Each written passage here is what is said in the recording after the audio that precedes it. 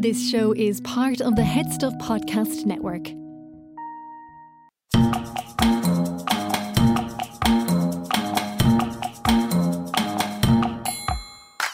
Hi, everyone. I'm Rosie Goodknight, and I'm so happy to be here on this podcast. A little bit about me. I'm a visiting scholar at Northeastern University in Boston, Massachusetts, where I focus on pre-20th century transatlantic English language women writers broadly construed. I am also the 2016 co-Wikipedian of the Year with Emily Temple Wood. We were the first women to be selected for that honor. And great that it was the two of us who do similar kind of work that were honored in 2016 in that way. And in 2018, partially because of the work that I do on Wikipedia, I was knighted by Serbia, which is my ancestry. So that's a little bit about me. Wow. Well, it's a lot of credentials, and credentials that you've amassed quite recently. Yes, those are. I mean, in all my life, I've been associated with doing different kinds of volunteer work. And even as far back as 1995, when I was living in San Diego County, I'm a California girl. I was one of 10 women who were the first laureates of an award for the volunteer work that we had been doing in the county. I was associated with the juvenile justice system, and I sat on a committee that reviewed crimes committed by youth in our area. And I think we helped the youth of the county to, see what they had done wrong, and we then adjudicated something for them to do. There was always an essay, there was always community service hours, and if they completed the assigned work in the time that we allotted to them, when they reached the age of 18, what they had done previously was expunged from their record. So that's just one example of the other kinds of volunteer work that I've done, but it's always been close to my heart. Not necessarily, I don't see myself as being altruistic. It's just something I like to do, and that's why I do it. So with that in mind, how and why did you start editing Wikipedia specifically? So it was June 4th, 2007. I was visiting my younger son, Sean, who was off at work. I was sitting in his apartment in San Francisco, and at the time I was a telecommuter.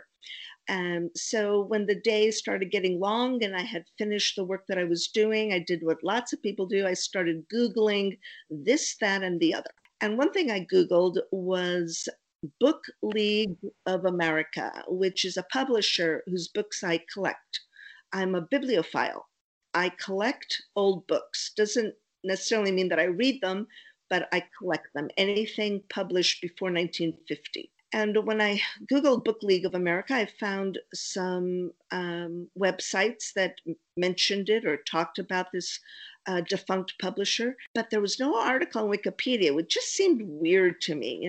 At the time, 2007, I thought Wikipedia had an article about everything.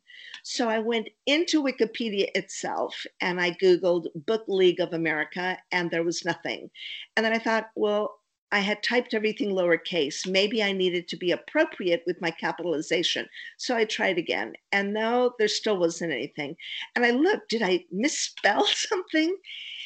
Finally, it just dawned on me, there's no article in Wikipedia about Book League of America. And at that very moment, it dawned on me that my son, Sean, whose apartment I was sitting in, had showed me when he was in the Peace Corps in the Ukraine a year or so previously, 2 years previously, he had edited an article on Wikipedia about the city where he was stationed. And he had showed me this thing called Edit History, where you can see the history of every article and the username, who made the edit, and exactly what their edit was, and a date timestamp. This was something I had no idea even existed, but he had showed that to me. And I thought, you know what? If Sean could be sitting in Ukraine a couple of years earlier and he learned on his own how to edit Wikipedia, I bet I could figure it out too. And so I did. I created a username, which was my real name. And then I created the article Book League of America. And if you check, it still exists. And it's certainly been improved over the years since 2007. But yeah, that's how I got started. There was something that wasn't there, and I decided to take a chance and create it. And yeah, like I said, it's still there. So I guess I must have done something right. To a certain extent, the rest is history. Yes. But how long was it before you noticed that there was a significant gender gap on Wikipedia? Took me 5 years. So for the first 5 years, from 2007 to 2012, I created articles about all sorts of different things, lakes and rivers and streams, promontories and peaks and islands and islets of Nunavut. Hundreds of these articles that were missing about Nunavut, Canada. Not that I'd ever been there, just it interested me.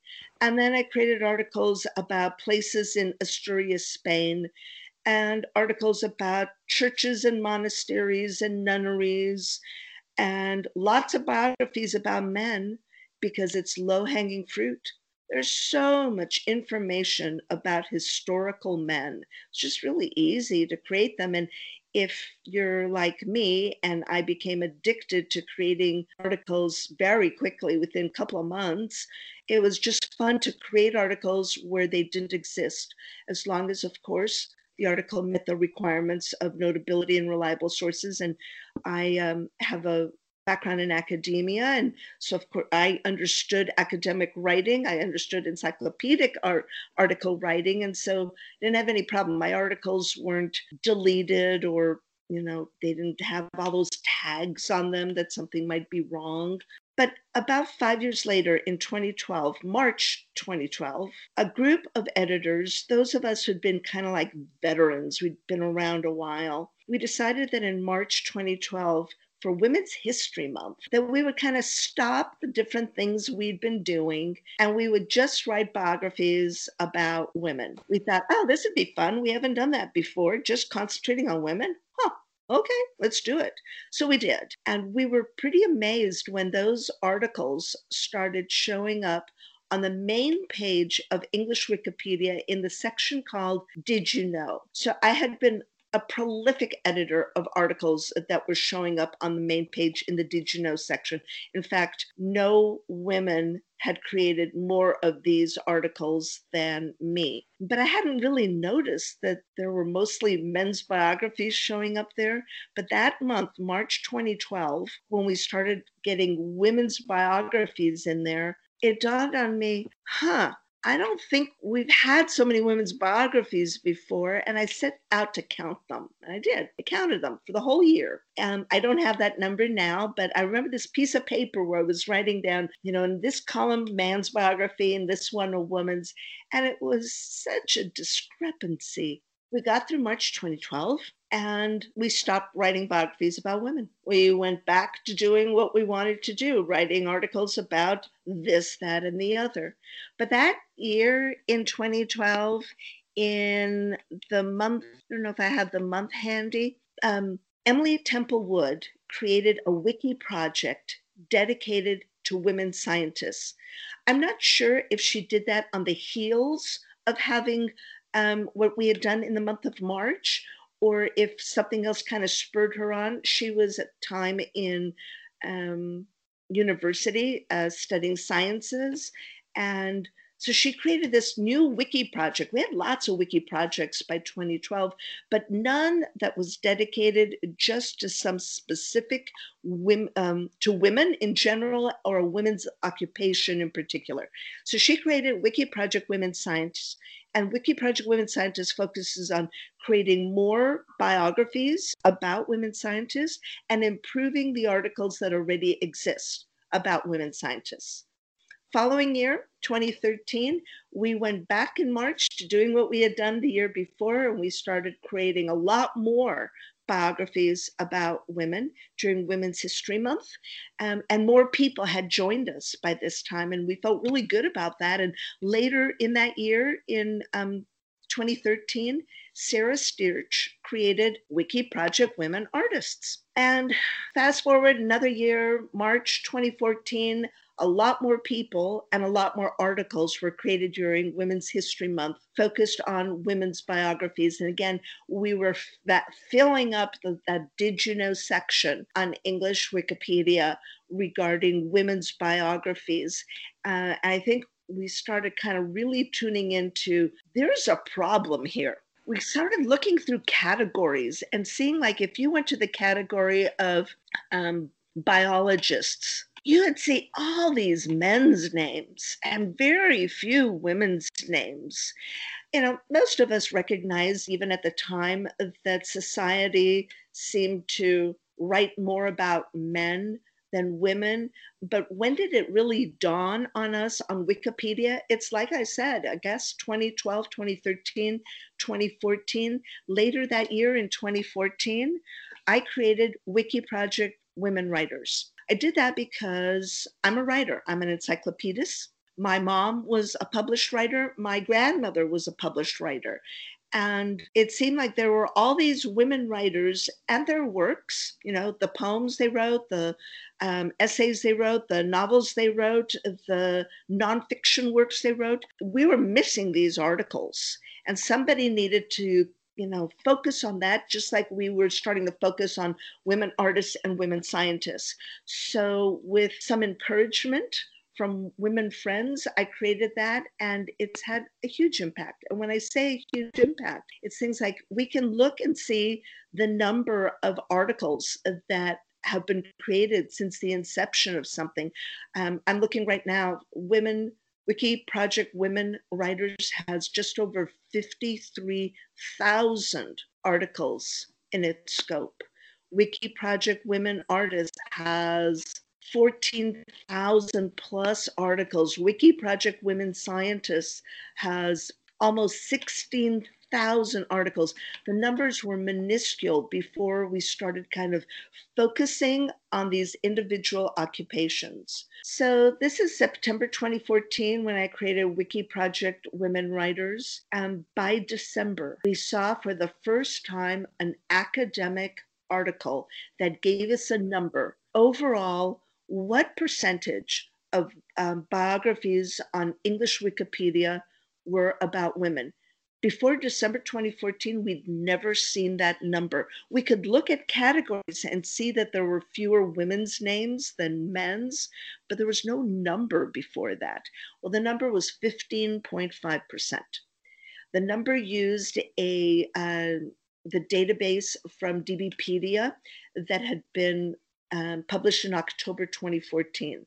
So 15.5% as of October 2014. Now we flip the calendar and we go into 2015. And in February 2015, a Wikipedia editor who goes by Victulers, he's a British gentleman, someone who every year in March, just like me, would stop and would concentrate on writing women's biographies. He left a note on my page and he said, look, I'm thinking about proposing a session for this international conference called Wikimania, where we could talk about what we've been doing. We see there are so few women's biographies versus men's, and you know, we kind of stopped what we're doing in the month of March. Do you want to work on this proposal with me? I'm not sure it's going to be accepted, but do you want to work on it? So he said something like, you don't have to knock, the door's wide open. Come on in if you want to do this with me. And it took me a nanosecond before I replied and said, yes, I'm all in. We were very lucky in that our proposal was accepted. And during the few months that we had before we went to Wikimania in Mexico City in July 2015, we had a few months to kind of talk through how we would structure our slide deck. And during that time, we decided not only are we going to talk about the gender gap, the the content gender gap, the missing articles. Why don't we start up a wiki project where we focus on it? Not just women's writers or women artists or women scientists, not trying to improve the articles. What differentiated this project that we announced on that stage, Women in Red, was that we would focus on creating new articles, not improving articles. We would focus on doing only online events. So like other projects, very often you can be in Dublin or Paris or New York City or somewhere else in the world where people get together to work on edit-a-thons, work on creating articles, improving articles. What we would do would be online. And the third thing that differentiated us is Roger's a gentleman and I'm a woman. We decided that our project doesn't care who you are. We don't care who the editor is. Just write the articles. And at first we thought just women's biographies, but we've expanded it within a month or two. It went from just women's biographies to women's works, broadly construed. So the essays, like I said, the essays they wrote, the schools they founded, the sculptures they sculpted, the conferences they convened. I love writing articles about women's conferences, especially conferences that were convened before we had something like the internet. Like, how did they do this 100 years ago? How did they do this 150 years ago? How did they, decide where they would meet and who would come, and the hotel they would stay in, and the plank that they would have, the resolutions they would come up with, and then the third part would be biographies, the works, and then women's issues, things like women's health, women's suffrage. We thought when I'm standing on the stage July 2015 talking about Women in Red. Roger is Skyped in. He was teaching at the time, and so he couldn't get away. And so here we are, these three big screens, and his face is there. We're talking about this new project we're founding, and we think, we're going to have 15 minutes of fame. People are going to want to write women's biographies for about 15 minutes. This is the month of July. Who writes women's biographies in the month of July? Especially because we're not going to get together in London or Washington, D.C. or Tokyo to sit around and talk about this. We're doing everything online. 15 minutes, that's about all we're going to have. And we were wrong. We were wrong. People started in that first month. We created the community, humanity, created something over 1,000 articles. And now fast forward to, where are we, October 2020. And I thought I had that number pulled up for you. I do. We've created over 131,000 articles on just English Wikipedia. And we are now a 25 language community, meaning people aren't just doing this on English Wikipedia, they're doing this in 24 other language Wikipedias. They're talking about the articles they're creating on our talk page, which has had over 5,000 page views in just the last 30 days. It has almost 20,000 revisions to the talk page alone for Wiki Project Women in Red. So people have found that it's a safe place. You don't get harassed. You don't get the negativity you might find in other places on Wikipedia or in the world broadly construed. So that's kind of how we got our start and a little bit of where we are today. I think it's really interesting just what you finished up there, the fact that the discussion page is a safe space, because in the fallout of the Gamergate catastrophe and a few other issues that did historically, we know now, they pushed a certain amount of female and non-male contributors from Wikipedia, and there was a certain amount of toxicity around that. And I wonder, is it because you decided that it's the content that you're focusing on rather than the editors that are editing it, that rather than creating like a female space or a women's only space, that it was open to everyone? And is that why it didn't attract perhaps some of the ire that previous projects had that were trying to kind of maybe address the same problem? It has to be. It has to be, Rebecca, because the last time that the Wikimedia Foundation did editor survey was part of a community insight survey in 2018. And in 2018, they published the numbers, and the numbers said that 90% of the editors are men as of 2018, 9% women, 1% non-binary. Okay, so if 90% of the editors are men, if you try to focus only on women editors doing something and you try to exclude the majority of people who are editing Wikipedia, I think you're in for some hiccups, some stumbling blocks. I think that everyone has recognized that there's an issue with content gender gap, and that it isn't up to women only to fix it. It's a societal problem. It's society who is the media, who, the journalists who, cover different things and who choose to write about women versus men. It's society who is writing the history books. Do you write more history books about men or more history books about women? Because we need those sources to write the article on Wikipedia.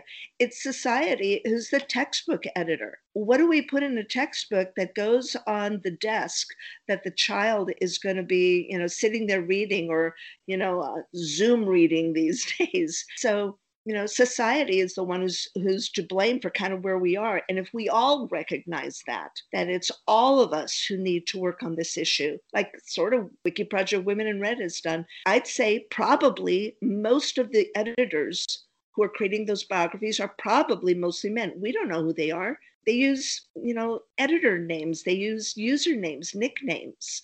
They don't use their real name, though, of course, they're welcome to. Most people don't.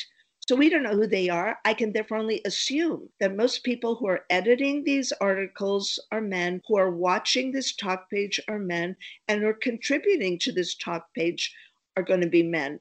And they see a good reason why we should be civil on this talk page. So it doesn't mean that if an article is discussed on this talk page, it will automatically not be deleted. Not at all. We'll just talk about what might improve the article. And that's what's different about the articles that don't end up on these talk pages where there are a lot of eyes, where there are a lot of people who can jump in and improve an article so that it doesn't get deleted.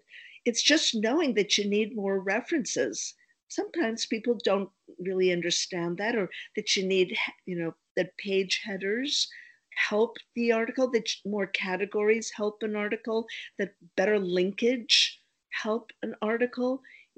We discuss these kinds of things, and I think it's contributed to why we don't allow harassment, we don't allow incivility, but otherwise we allow all voices, we encourage all voices.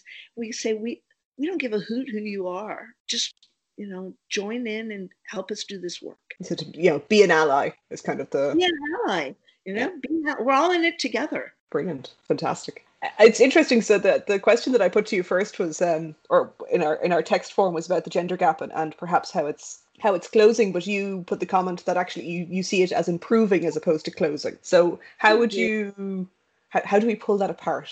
What's your differentiation there? So I would say closing is, if I were to say that the content gender gap is closing, I would want to say that the percentage of biographies was much higher than where it is now. And where it is now is at 18.59%. Okay, 18.59. So I told you it was 15.5. Now it's 18.59. It's a definite improvement when we're talking about there's 1,752 million biographies on English Wikipedia. So definitely there's improvement. We're improving the content gender gap, but I just don't feel like we're closing it. I don't feel like it's, I don't feel any negativity towards the speed at what we're doing, because we can only write these as fast as an editor wishes to write a biography or another article related to women. And it's not to say you should stop writing biographies about men. I write them. And I write other kinds of articles. And every time I write an article about something that isn't a woman, I take away the time from writing the biography about a woman. So I don't see anything wrong with doing that. We're all volunteers, you know. Write what you want to write when you want to write it. But I don't see us closing the gap. And part of the problem with that is, like I said earlier, is society. Society hasn't given us as much information, the fodder that we need in order to create these articles as it does. It gives us all this fodder about men. So it's easy to write those articles. And so people still do. You know, no one is slowing down the rate of articles being created about men because there are new history books coming out. We have textbooks we can go to. We have all the different kind of web pages out there that can be used. And we really would benefit from society kind of catching up and really, you know, helping with this focus. And some of it is happening. The New York Times has started a couple of years ago by trying to right its own wrong in terms of missing obits on notable women who had died. Is trying to catch up by, you know, creating those obits. And I think that there are plenty of others who are doing similar kind of good works in society in general, but not enough. We need more of that. As you said, it kind of fighting the tide of written history to this point has had that. The Dictionary of Irish Biography is doing the same thing now. When it releases its new entries for the year, it strives for 50-50. But of course, the original book wasn't 50-50, so you're still a little bit behind. You know, you're never. You know, and it takes some mental toughness too. If you realize that there's this kind of a problem and you work creating these articles, maybe you write one article a month or a week or a day, whatever suits you, and you see that the number is going up slowly, some people might feel like, you know, why am I doing this when what I'm doing just doesn't seem to be making any quick kind of actions. There's maybe other kinds of things that I could be doing with my life. I'll repeat, we're all volunteers. So it takes some kind of like, you know, emotional intelligence, some kind of confidence that what you're doing is important and it's a long road. Don't give up. It means knowing how to kind of, you know, if someone leaves a note on your talk page and it's some kind of a toxic note regarding an article that you wrote. And believe me, it happens, especially if the editor is a woman and has outed herself as a woman, maybe because she uses social media to post about the articles that she has created. You know, how do you neutralize that? How, you know, it takes kind of this toughness. It takes being able to embrace, you know, we're changing the world. You know, it's in a way I feel like, oh, can I even say that? But yes, I can. We need to see that what we're doing is actually changing the way our granddaughters will be able to see the world if they can go to Wikipedia and see that there are now, you know, these many names of women that they can look at for a particular category of writers, scientists, politicians, and so forth. You know, it's compared to like what they would have been able to look at in 2001, the first year that Wikipedia came out. So, you know, it's all of that. And it's understanding that if you do write an article and it ends up being deleted, not to feel like you failed, because you haven't failed. There might not have been enough information about Jane Doe today, but it's a long life. 10 years from now, there might be. And so kind of keep an eye on that. You know, don't feel like because you had trouble with one thing that you did, that it'll mean that future attempts at writing an article are going to be doomed to the same kind of things. You know, so don't kind of dwell on what has happened in the past, but just find a way to look forward. It's interesting because when you were saying about, it's heartening to hear that you do occasionally write about men, because on Yeah. my to-do list I have a whole swath of Irish men in particular, and I have been studiously avoiding them in preference to female biographies. So for a while, I'm doing an article a day this year, and at the start I was studiously writing 19 female biographies and one male. So like the 19%, trying to keep the ratio down, but it's getting increasingly difficult. So it's heartening to know that perhaps I shouldn't rake myself over the coals too much for occasionally writing about a few more men here and there. Oh, Rebecca, not at all. First of all, congratulations. An article a day is no small feat. That takes real effort, sitting down to do that. But yeah, if you feel like writing a biography about a man, go for it. Men hold up 50% of the sky, as do women. So, again, we're volunteers, so we should do what we feel like doing. Because Yeah. I was in the room when you launched Women in Red in Mexico. That was the last Wikimania that I attended. Yeah, and at the time I was doing. You've heard of 100 Wiki Days, have you? Yeah, Yeah. participated. Yes, so I was the first person to do it on English language Wikipedia, actually, Wow. back in 2015, and I was roughly halfway through it when you launched Women in Red, and I immediately pivoted to just writing about women, kind of in response, because I got access to the Dictionary of Irish Biography, and I had this big long list, because I cross-referenced their entries with Wikipedia, and I am interested, I suppose. Do you feel like your project has been superpowered a little bit by Wikidata? Wikidata has helped us immensely. Once Wikidata became a new wiki project, we were able to create lists of women who were on Wikidata for a number of reasons. Because the woman has a biography in some other language, Wikipedia, because the woman has an authority control, because the woman won some award and has no article on any language, Wikipedia, we are able to now run queries and then create lists of these women. And we have something over 700 lists of missing women, sorted by all different kinds of things, like what decade they were born, the women who attended which university and are missing an article, the BBC 100 women who are notable enough but missing a Wikipedia article. And of course, like I said, if they have an article in some other language Wikipedia, but not English language Wikipedia, they'll show up on our list too. We call these red lists because they're lists that have red links. Wikipedia, the red link leads to nothing, while the blue link leads to another Wikipedia article.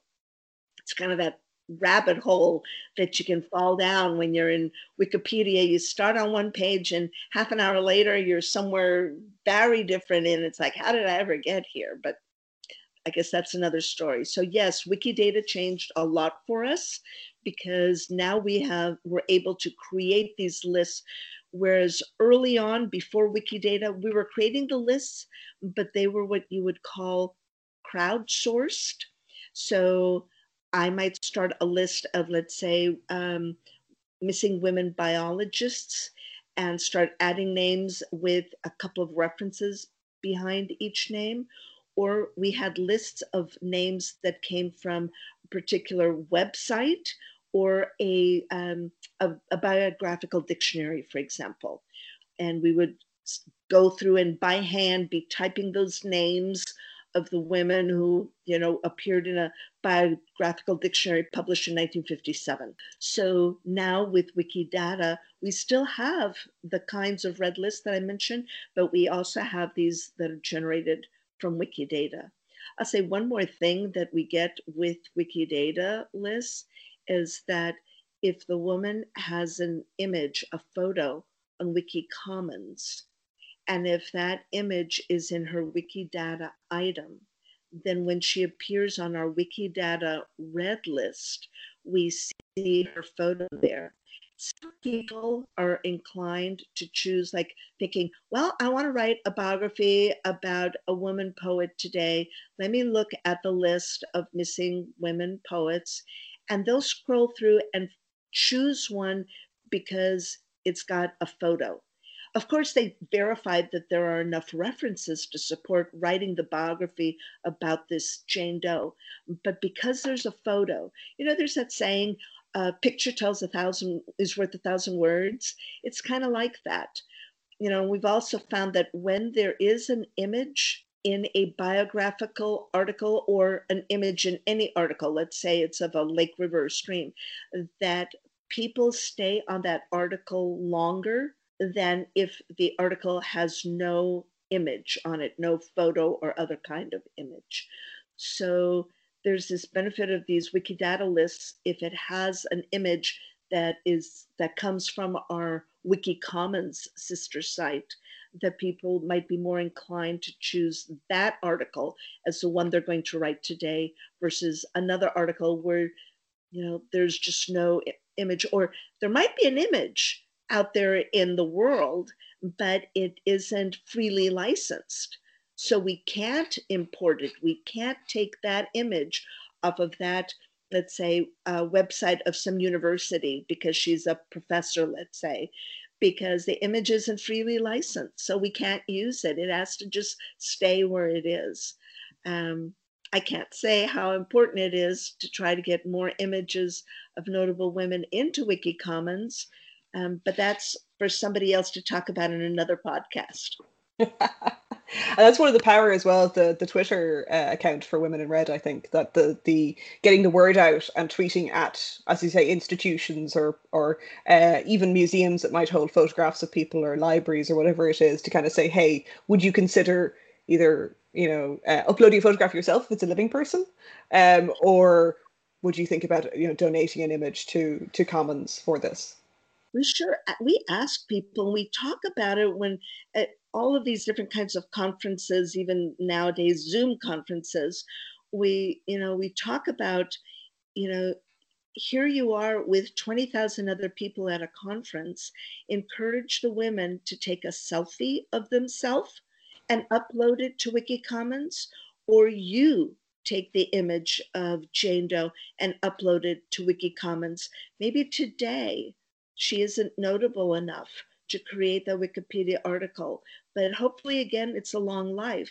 So 5 years, 10 years, 50 years from now, we'll have that image and we can upload it. You mentioned Twitter, and so I want to say a word about that.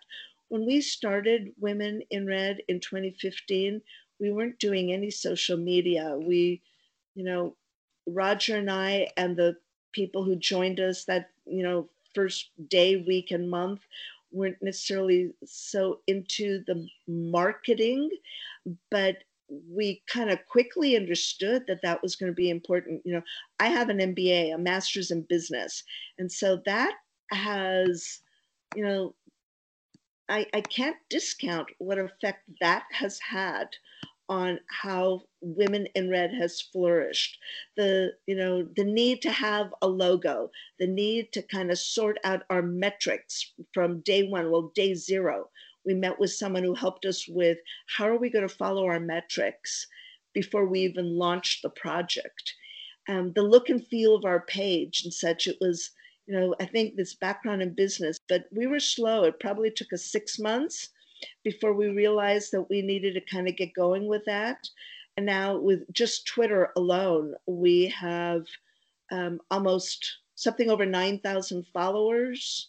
We have something over 26,000 tweets that we've done. We have a social media presence also on Facebook, a strong presence on Pinterest. We have a new admin on our Instagram account. So we've realized how important it is to get out there and talk about these articles that are being created. And people seem to really like that. So we just keep doing it. That's fantastic. I think it's interesting, especially with Pinterest and Instagram, just kind of an aside, they are somewhat seen as feminized or feminine social media networks. So I think it's and that the fact that, you know, there always has been, I suppose, you've had that focus on the imagery. And of course, the Pinterest, that works very well. So when photographs are uploaded, you can then pin them to the relevant Pinterest boards. That's really interesting. That's exactly what our Pinterest admin is doing. Every new article that's created that has an image, usually a photograph, but sometimes it's another image, artwork that she's created or something like that. Those images from those articles all get uploaded to Pinterest for the particular month. So there's an October 2020 Women in Red page on Pinterest now that has all of those images and so forth. So, you know, when you look at that, you go, wow, those are pretty cool. I mean, it's a lot of images now that we're seeing. I would love to see more. Yeah, but for all the reasons that you were saying, you know, there is a challenge there, huge challenge. But there is something very satisfying when you do manage to wrangle it. And also the public domain day as well. That's happened to me. Particularly Roger himself actually has, and Andy Mabbitt does it as well. Where you'll see in January some of the artists that I've written about, they've managed to get a picture of some of their artwork on because they've just gone into public domain. So seeing those little updates in your watch list is heartening as well, and helps with, you know, the morale to keep going. You know, when you're saying kind of why would you keep, you know, perhaps, you know, if the change is slow or incremental, it's things like that kind of, I think, keep you going, kind of buoy you up. Absolutely. Well, thank you so much, Rosie. It was an absolute delight to talk to you, and I will pause our recording now.